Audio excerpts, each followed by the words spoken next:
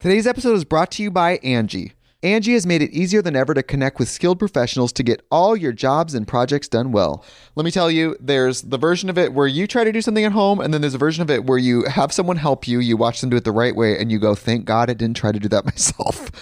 I have fully done things around the home that I think look good, and then a bang in the night, and I wake up to a shelf collapsing, a painting falling off the wall. I've seen it all go south. I own a home, and I can tell you, I know how much work it can take. Whether it's everyday maintenance and repairs or making dream projects a reality, it can be hard just to know where to start. But now all you need to do is Angie that and find a skilled local pro who will deliver the quality and expertise you need.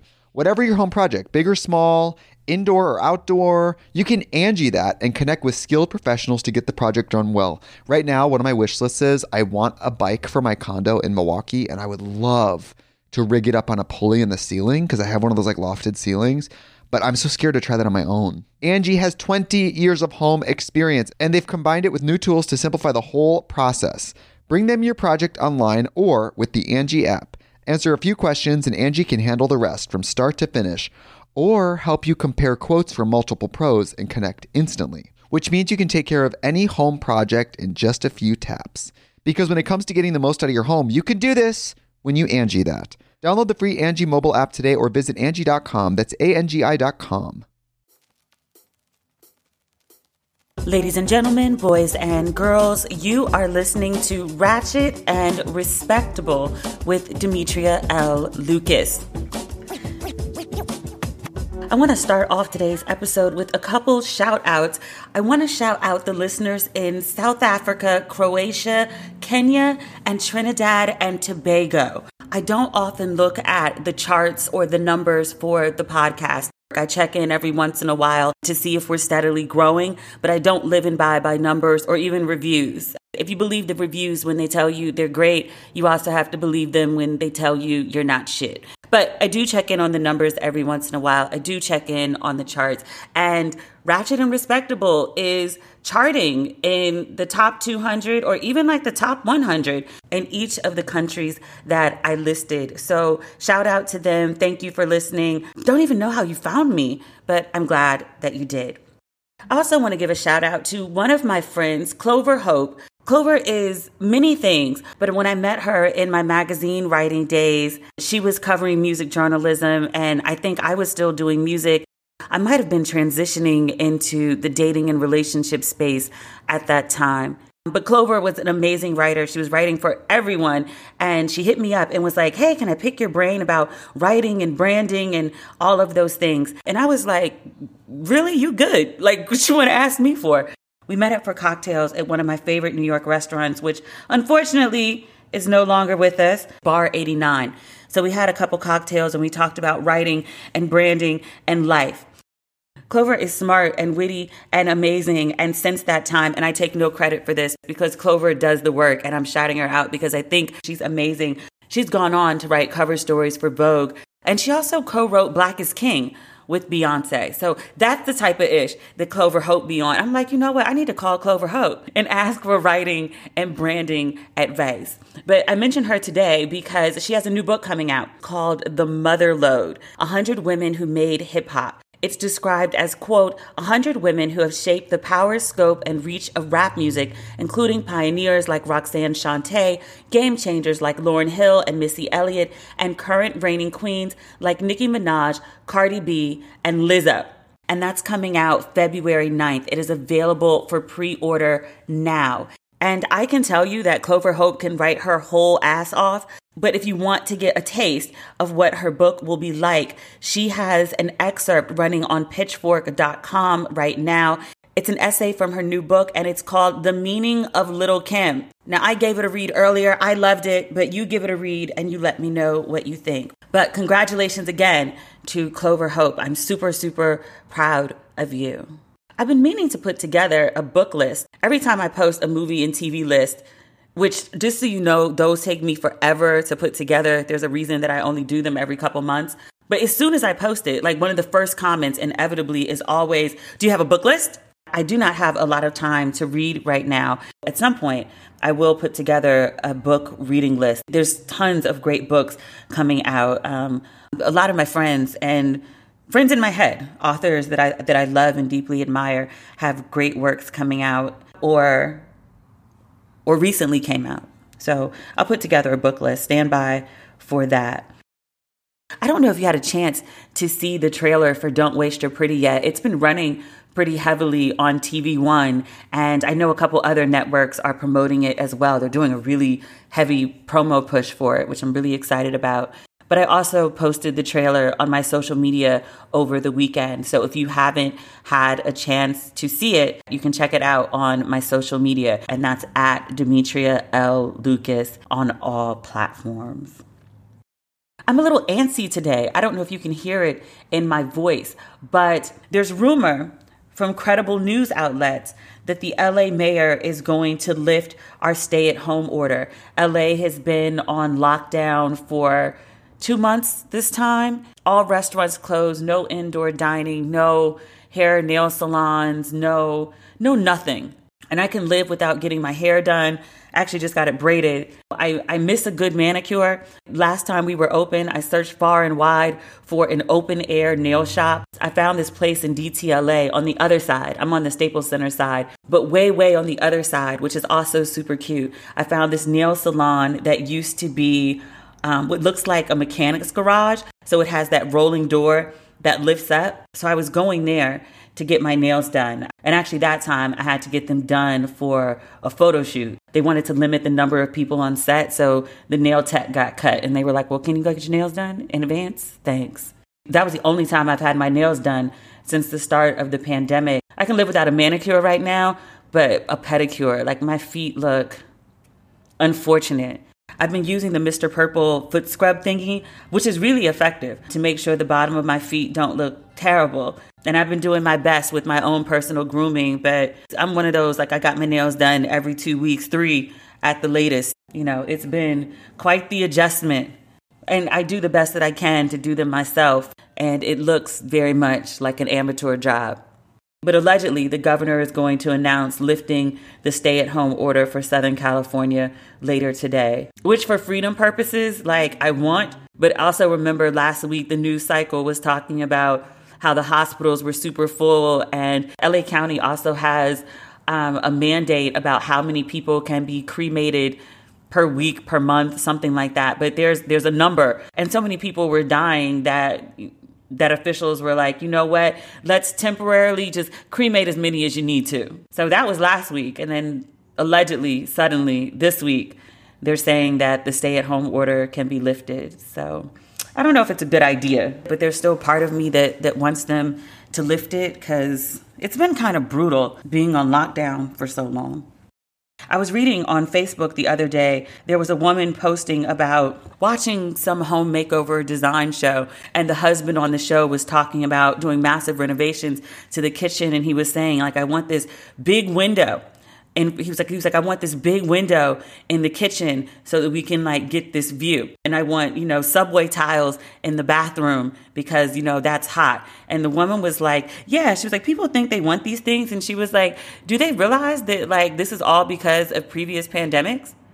And I was like, wait, what? She was like, yeah, like bathroom walls used to be made out of wood. Everything was made out of wood, like bathtubs, everything. And she was like, the last pandemic, they realized that wood holds germs and disease. It's not as easy to clean. They switched over to tiled walls because it's easier to clean. Same thing with stainless steel faucets. And she was like, yeah, like it was something else before. And she was like, they switched that over because of the pandemic. Yeah. The kitchen with like the big window. It's so like when you wipe down your kitchen, the sun comes in through the window and it dries the surfaces faster. Oh, half baths. That's the other thing. The idea of a half bath in a home, even a large apartment, is something that started with the last pandemic. Mostly so that if you had a guest at your house, they would be using a separate bathroom than you, so you wouldn't pick up your guest's germs. Which I was like, brilliant, fascinating. But I had no idea that very standard decor, maybe? I guess decor is for subway tiles. Well, let's go with decor because I can't think of the right word. But what we consider very standard decor in homes is a direct result of the last pandemic. And I was really wondering what's going to change post this pandemic. I think the idea of people going back to actually work in an office, I don't think a lot of people are going back to work. in the office. They should, because I read some study that people used to work 8 hours a day, are now averaging 9.5 or 10 to meet the same level of productivity, especially if you have kids, you've got other stuff going on, or you've got different distractions. So I get it. But I think if employers can keep their employees productive and they can avoid having to pay for office space, I think they will, to keep costs down, if nothing else. But I'm really curious about what other social changes or even housing changes that will come up as a result of this current pandemic. But if you've got any guesses, I would love to hear your thoughts. I know things are going to change. I just don't know how. Today's episode is brought to you by Angie. Angie has made it easier than ever to connect with skilled professionals to get all your jobs and projects done well. Let me tell you, there's the version of it where you try to do something at home, and then there's a version of it where you have someone help you, you watch them do it the right way, and you go, thank God I didn't try to do that myself. I have fully done things around the home that I think look good, and then a bang in the night, and I wake up to a shelf collapsing, a painting falling off the wall. I've seen it all go south. I own a home, and I can tell you, I know how much work it can take. Whether it's everyday maintenance and repairs or making dream projects a reality, it can be hard just to know where to start. But now all you need to do is Angie that and find a skilled local pro who will deliver the quality and expertise you need. Whatever your home project, big or small, indoor or outdoor, you can Angie that and connect with skilled professionals to get the project done well. Right now, one of my wish lists is I want a bike for my condo in Milwaukee, and I would love to rig it up on a pulley in the ceiling because I have one of those lofted ceilings, but I'm so scared to try that on my own. Angie has 20 years of home experience, and they've combined it with new tools to simplify the whole process. Bring them your project online or with the Angie app. Answer a few questions and Angie can handle the rest from start to finish, or help you compare quotes from multiple pros and connect instantly, which means you can take care of any home project in just a few taps. Because when it comes to getting the most out of your home, you can do this when you Angie that. Download the free Angie mobile app today or visit Angie.com. That's ANGI.com. Discover why critics are calling Kingdom of the Planet of the Apes the best film of the franchise. What a wonderful day! It's a jaw-dropping spectacle that demands to be seen on the biggest screen possible. We need to go. Hang on. It is our time. Kingdom of the Planet of the Apes. Now playing only in theaters. Rated PG-13. Some material may be inappropriate for children under 13. What else is going on? Right before I started recording, I was watching a White House press conference. The new press secretary reminds me of CJ from The West Wing, which is hands down one of my favorite shows of all time. You've heard me talk about how I used to watch Creed and Black Panther before I went to bed or I fall asleep watching them. I did that with West Wing for a good year and change. One of my favorite shows. And I didn't even watch it when it came out. I just wasn't interested.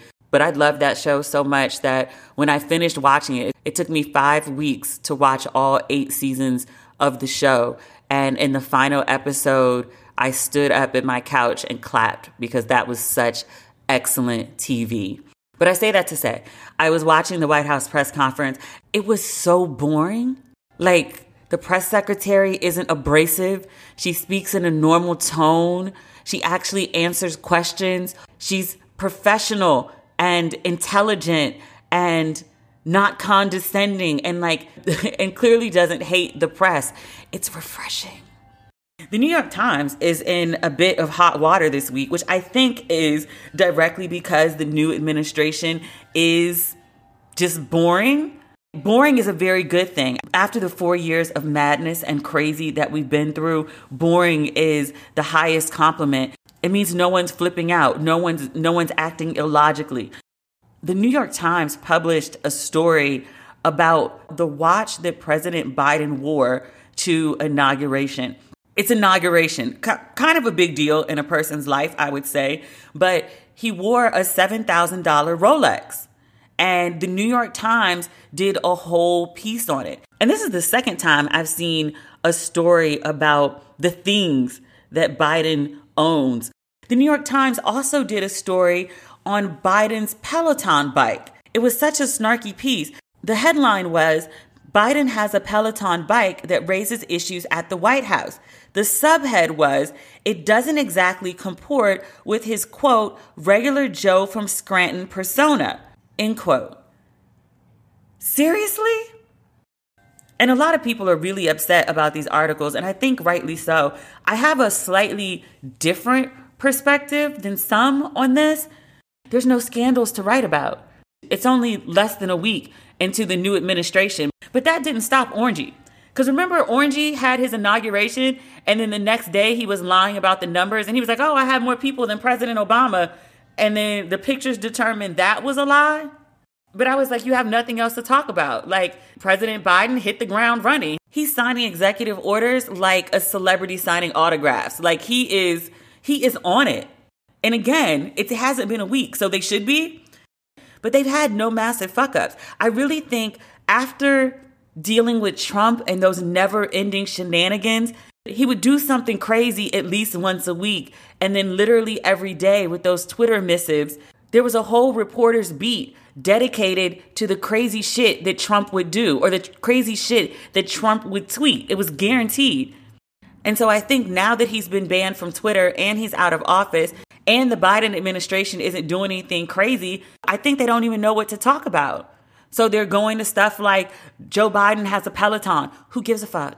Joe Biden has a $7,000 Rolex. Okay, and the man is still working at 78. If he want to buy himself a goddamn Rolex, sir, everyone who's listening to this podcast is either working or wants to be working and wants to be able to afford a $7,000 Rolex, even if they wouldn't buy one. Just to have the disposable income, like, yeah, I could blow that on a Rolex. Is that not why we all get up and go to work every day? Everybody doesn't want a $7,000 Rolex, and that's fine. But everyone listening wants $7,000 that they could blow on anything they want if they so choose. I don't care if that man got a Rolex. Stop it. I was like, y'all only got nothing else to talk about in the news. You're going to talk about this man's watch at his inauguration. I could see if he was going on like a tour of Skid Row. It would be very gaudy to walk amongst people who have no home and flash your wealth. But my God, it's the man's inauguration. If you can't stunt your shit on one of the biggest days of your life, when can you stunt your shit? Yeah. I was reading about Trump's final act of petty because it never ends for him. But I was reading on the Independent News, the headline, Biden's left stuck outside White House on Inauguration Day after petty final Trump act. So apparently, post-inauguration, Biden and his family get in their cars and they head toward the White House. Some point during that journey, they stop in the middle of the street. As is tradition, they get out the car and they do a final walk up to the White House. They walk up the steps, they turn, they wave to the cameras, i.e. the American people, and then they turn back around, they walk up the steps, and they're supposed to go into the White House. Except the doors don't open because your petty-ass former president fired the chief usher at the White House and sent all the butlers home so no one would be there to open the doors for the new president and his wife. Just ghetto and petty. I'm so glad he's gone. So glad.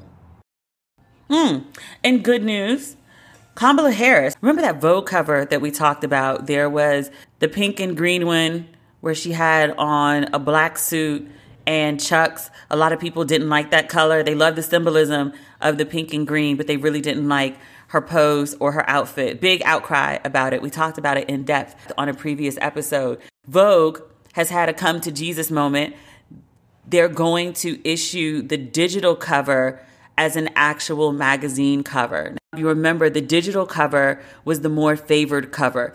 A lot of my photography friends didn't like either one. They had extreme critiques, but they're looking at things with a photography eye. I'm just looking at it as, do I like it? Do I not like it? I'm not seeing the technical aspects that they pick up on. But the digital cover was the one where she was wearing the powder blue suit with the gold and yellow background.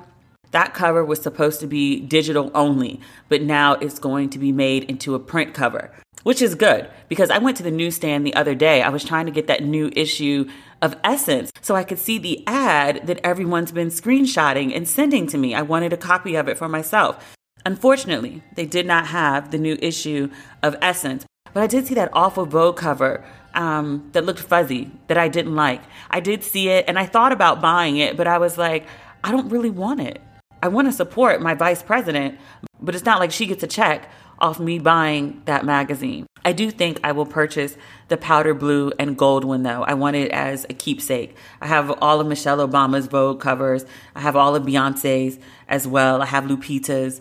I'm a diehard magazine junkie starting when I was maybe 9, 10, something like that. So I have tons and tons and tons of issues, including every magazine that I ever wrote for or was featured in for about 10, 15 years. They're all at my parents' house, though. I didn't bring any of them with me to LA.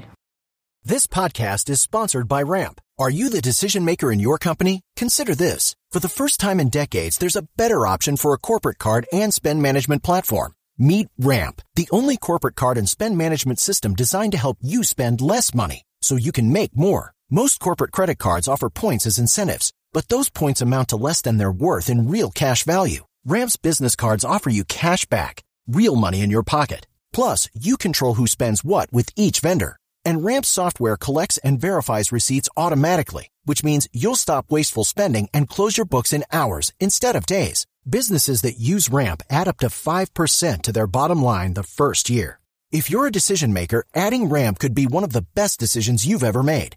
And now get $250 when you join Ramp for free. Just go to ramp.com/easy. Ramp.com/easy. RAMP.com/easy. Cards issued by Sutton Bank and Celtic Bank, members FDIC. Terms and conditions apply. What else is going on? Oh, the Salt and Pepper film on Lifetime. So Lifetime is so tricky. How do I say this? Inconsistent in their quality. So I never really know what to expect from them.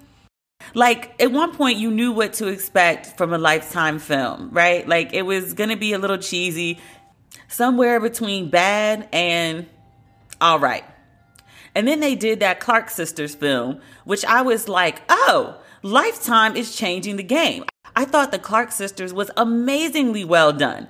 So remember how BET, every time BET would do something, BET would get dragged. Everything except the award shows. BET does the New Edition story, and it's phenomenal.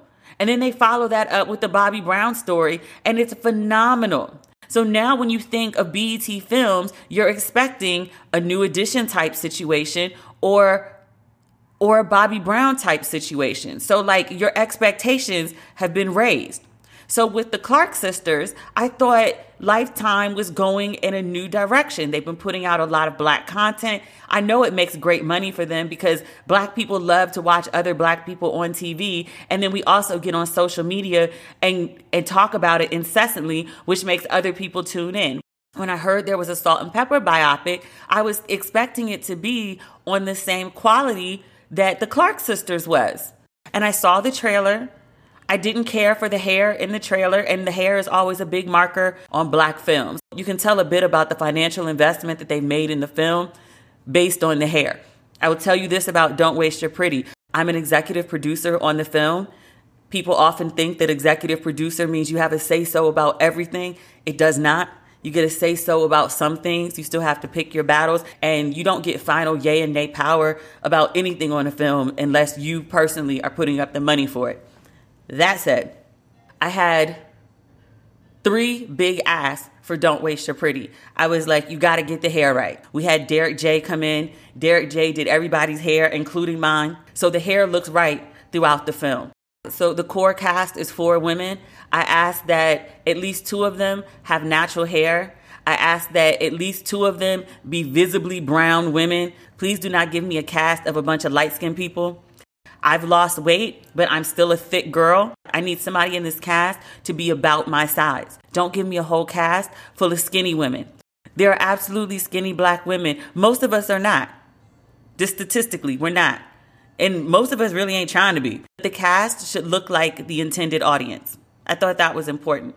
I also asked that the men be, I used a different word, but essentially what I meant was fuckable. Nobody wants to watch a romantic comedy with unattractive men. If you can't envision yourself dating or having sex with one of the men, what's the point?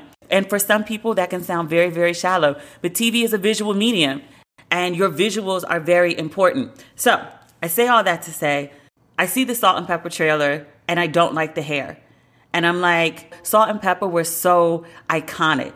I dressed up as them for Halloween one year. It was the ripped jeans, the white T-shirts with S&P, Shake Your Thing. I think it was the Shake Your Thing. Like, they were fashion icons. They were hair icons. So many black women and teenagers in the 80s and 90s had those asymmetric cuts because of Salt and Pepper. They were fashion icons. They were hair icons. Black women wanted to look like them.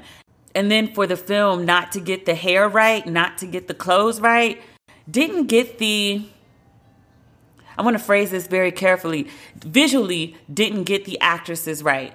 Salt is a lighter complexion woman, and Pep was a brown woman. And her visibility as a brown woman who was a fashion and hair icon is really important, because that space is very often taken up by a bunch of light-skinned chicks and biracial chicks. So Pep's brownness was very important to the audience for why she was adored.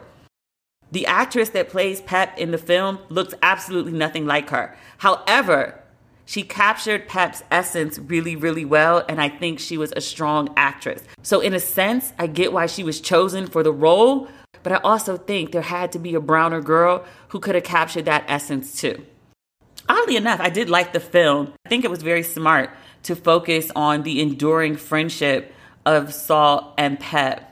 I think everybody has a ride or die friend like that, and if they don't, they want one. So I appreciated that part. I saw some people absolutely loathed it, which is fair. I can see that perspective as well. But I actually really enjoyed it. I enjoyed watching their journey. But something that did stand out to me, and I wrote my thoughts about this in my review of the film in social media, and this is something that comes up in nearly every biopic about a woman, except Lady Sings the Blues. That's the only biopic I can think of about a woman that this doesn't come up. But it's like all these immensely talented, driven women. And if you're having a biopic made about you, you've had success or you are still successful. But so often the story is, well, I was successful despite all the bullshit that I went through with men. Like Salt and Pepper's story is riddled with being disrespected by men, playing small for men, trying to get up the courage to stand up to men, cheated on by men, abandoned by men, abused by men. And the crazy thing is it's the story of so many women. Like, very rarely do you find a woman, including those who married very young or married their high school sweethearts, but doesn't have a story about being treated really poorly at some point by men. If not in her interpersonal and romantic relationships, then in her professional relationships. In relationships with her peers when she's going to school. I've thought about this before, but it just was very glaring in this film that the biggest obstacles in Salt and Pepper's life were always men. It was really sad, I guess, because I think of them as, as successful as they were. You have a 5 times platinum album. As successful as they were, how much more successful could they have been? How much more creative could they have been? How much more happy could they have been? How much bigger could they have been if they had men in their lives who supported them and pushed them to be their best, as opposed to men who were seemingly always standing in the way?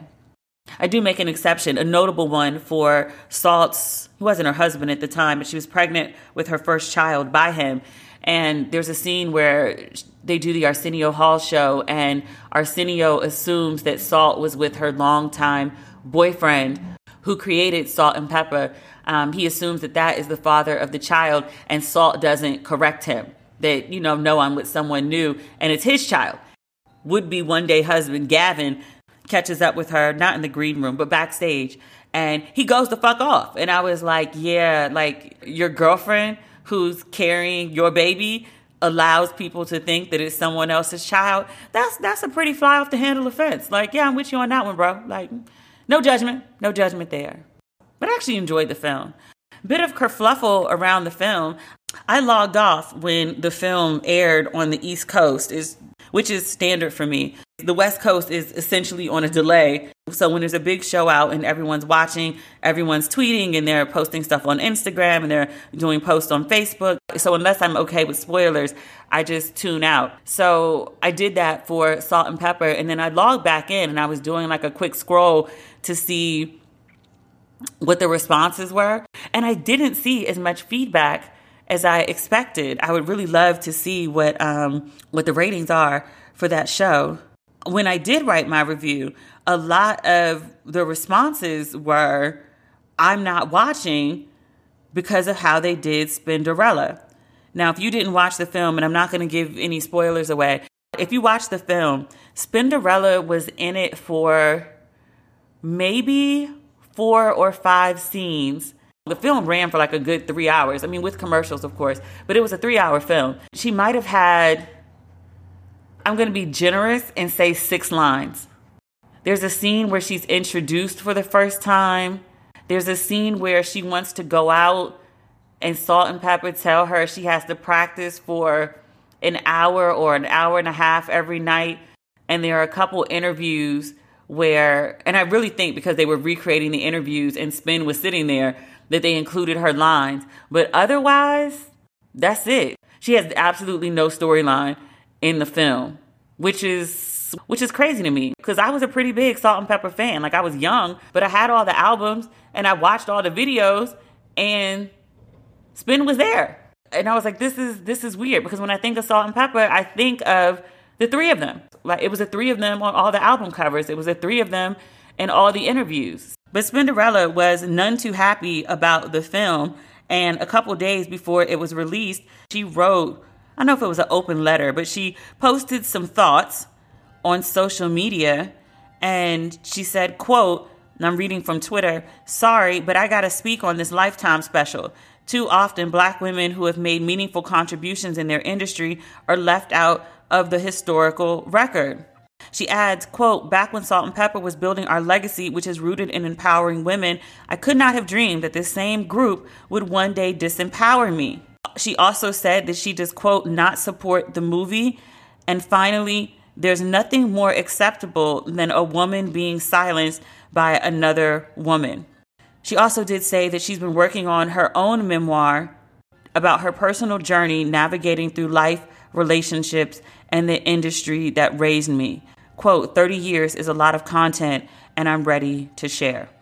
Which I would love to read, because as far as I'm concerned, like, she's a pioneer in hip hop. She was the first female DJ I ever saw. I'm sure there were others, but she's the one I remember. And she was a part of Salt and Pepper, which was a huge group, and toured the world and toured with everyone. So I'm sure she has stories on stories on stories. And on Instagram, I was like, hey, sis, like, you know, Salt and Pepper got their film and they told their story. I would love to hear your story. So I was like, you got this memoir that you're working on. And I was like, and please hit me up. If you'd like to do a movie, I'd love to work on a script with you. Hell, if you ain't finished with your memoir, you need an editor, let me know, because I do that too. I'm very, very serious about that. Like, I felt really bad for her. Because I think absolutely everyone else knows what it feels like to contribute to something and then erase from the narrative like you didn't happen. It's very hurtful. It's very, very hurtful.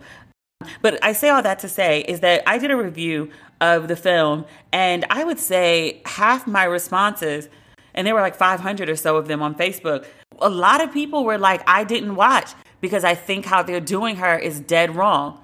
Like, how are you going to be about empowering women and then completely erase your DJ who was with you for 90% of your career? Like, she might not have been the one that you started with, but she's the one that you did at least 20, 25 years with, minimum. And you just going to erase her? A lot of people didn't like that. It left a really bad taste in their mouths. You know, a lot of people were like, thanks for the review. I noticed that you said, you know, a couple things that you liked, but you never did call it a good movie. So I don't think I missed anything. Which, I totally understand why people didn't watch it. If I didn't talk about pop culture and television for a living, I probably wouldn't have either. Because I feel really bad for Spinderella. I really, really do. while I want to support Salt and Pepper because like I'm a fan of their work since I was a kid, I think that, let me try to say this diplomatically, the quality of the film and how they were represented, I did not feel was befitting of their legacy. I think about people like Biggie's film or Tupac's film, which were also like in theaters, like feature films. So the budgets were much bigger, but there was an attention to detail and it was of better quality. And I think that you shouldn't have to be a man or a dead black man to have your story told well and have your image not just respected, but even enhanced. Because I think, and I don't think it would have been this bad if they'd included Spinderella, but I think Salt and Pepper took a huge PR blow from this film. I think people thought better of them before the film than after. So I'm going to save the last topic that I want to talk about for next week. There is a French woman, and I don't have her name in front of me. I'd probably butcher it anyway, but a 25-year-old French woman. She's a blogger. She wrote an essay, a series of essays. In the press, they keep calling it an essay, but it's 96 pages. But it's a series of essays, and the title of her essays is I Hate Men. And she is married to a man, and the premise of her essay is, I know a few nice men, but overall, men are scary and threatening, prone to violence and harm, and being in relationships with them is exhausting. And she also says that many women's default is not to trust men. And I read that and I was thinking about a few months ago, I asked this question. A few months ago, I asked this question to my audience, which is mostly women, but I asked this question to my audience on social media. I said, what would you do if you had 24 hours without men? It was hundreds, if not 1,000 responses on each of my platforms. But the common theme through all the responses was, I wouldn't live in fear. I mean, I know my personal answer was, when I lived in New York, I wouldn't have worn flip-flops or tennis shoes to walk to the train. And I wouldn't always just put my headphones on to walk from the train to my house. After dark, I would go running in the park after dark. I would ride my bike in the park after dark.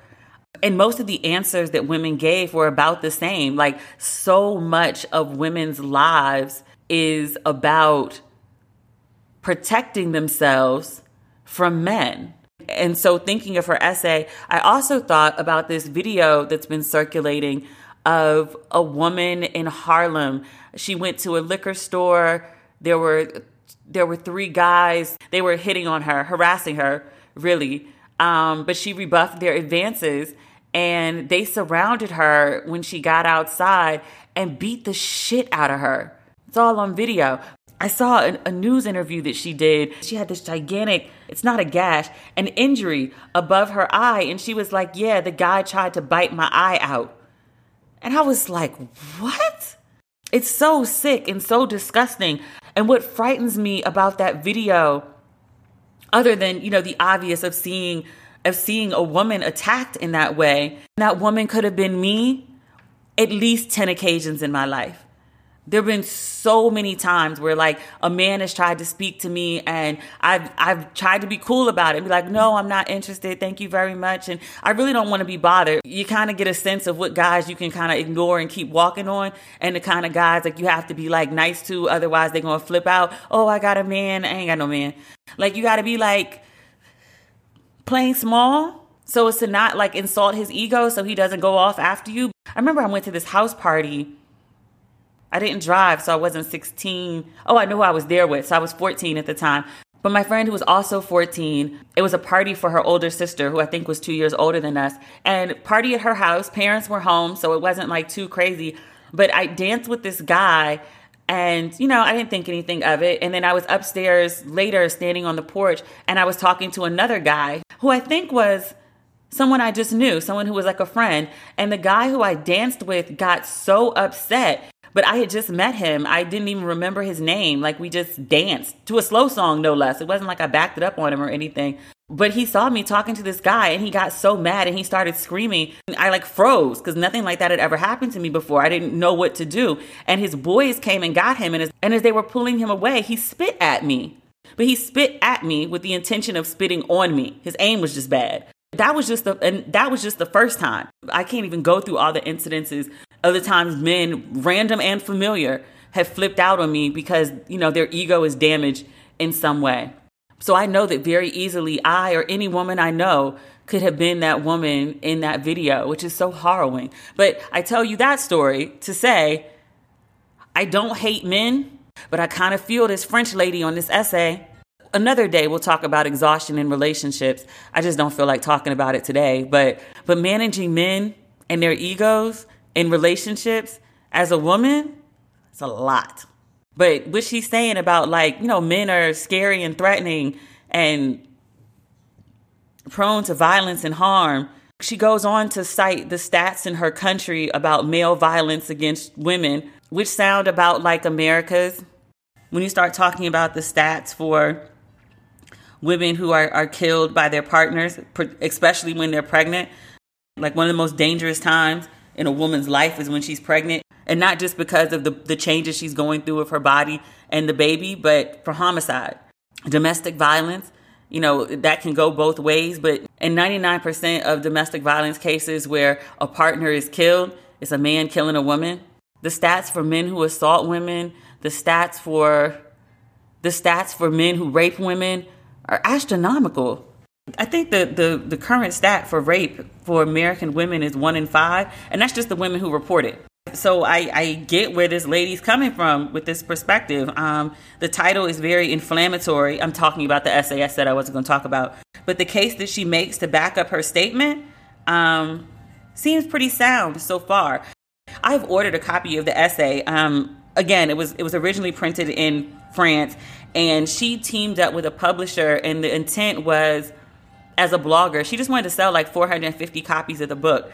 The book blows up when advisor for France's Ministry of Gender Equality gets wind of the essay, which he did not read. He sends an email to the author's publishing house, essentially telling them to cease and desist publication and distribution. They leak the email. Everybody wants to know, what is this guy so mad about? And then the book starts selling like crazy. The New York Times just did a story on it a couple weeks ago, which is how it landed on my radar. But the book is now widely published in France, and it's going to be published in 16 different languages, including English. So this woman, this 25-year-old, is about to have an international bestseller. I still want to talk about that in a little more detail. I think I'll have some guests come on and talk about that with me. So that is today's episode of Ratchet and Respectable. There's still merch on the website, mostly smalls and extra smalls. I think we still have mediums in the V-necks. But if you would like Black, Ratchet, and Respectable merch, now is the time to get it. I think there might be 3 to 5 of each thing left. So if you would like a tee or a V-neck or a hoodie or a sweatshirt, and you are an extra small to medium girl, please snatch it up. Also, Don't Waste Your Pretty merchandise is coming. I don't know how all this stuff is going to fit in the loft. Literally, we had boxes stacked from floor to ceiling for the Ratchet and Respectable drop. And there's way more Don't Waste Your Pretty stuff. Ratchet and Respectable is 2 years old. Don't Waste Your Pretty is 7. And there's now a film associated with the book and the brand. I have no idea where we're going to put all this stuff. It actually comes in tonight. So it will be on sale very, very, very soon. Please follow me on social media at Demetria L. Lucas for updates on the drop. Just like last time, I will do it after work hours on the East Coast to give everyone a chance to log in and get their merch. It tends to go pretty fast. Just a heads up. I got more this time, so hopefully we can keep it in stock, at least for more than a couple hours. So that's everything. Thank you, as always, for listening to Ratchet and Respectable, and we will speak again on Friday. Okay, talk soon. Bye.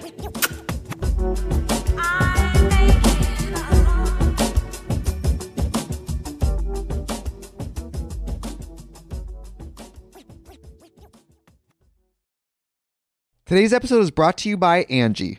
Angie has made it easier than ever to connect with skilled professionals to get all your jobs and projects done well. Let me tell you, there's the version of it where you try to do something at home, and then there's a version of it where you have someone help you, you watch them do it the right way, and you go, thank God I didn't try to do that myself. I have fully done things around the home that I think look good, and then a bang in the night, and I wake up to a shelf collapsing, a painting falling off the wall. I've seen it all go south. I own a home, and I can tell you, I know how much work it can take. Whether it's everyday maintenance and repairs or making dream projects a reality, it can be hard just to know where to start. But now all you need to do is Angie that and find a skilled local pro who will deliver the quality and expertise you need. Whatever your home project, big or small, indoor or outdoor, you can Angie that and connect with skilled professionals to get the project done well. Right now, one of my wish lists is I want a bike for my condo in Milwaukee, and I would love to rig it up on a pulley in the ceiling because I have one of those like lofted ceilings, but I'm so scared to try that on my own. Angie has 20 years of home experience, and they've combined it with new tools to simplify the whole process. Bring them your project online or with the Angie app. Answer a few questions and Angie can handle the rest from start to finish, or help you compare quotes from multiple pros and connect instantly, which means you can take care of any home project in just a few taps. Because when it comes to getting the most out of your home, you can do this when you Angie that. Download the free Angie mobile app today or visit Angie.com. That's ANGI.com.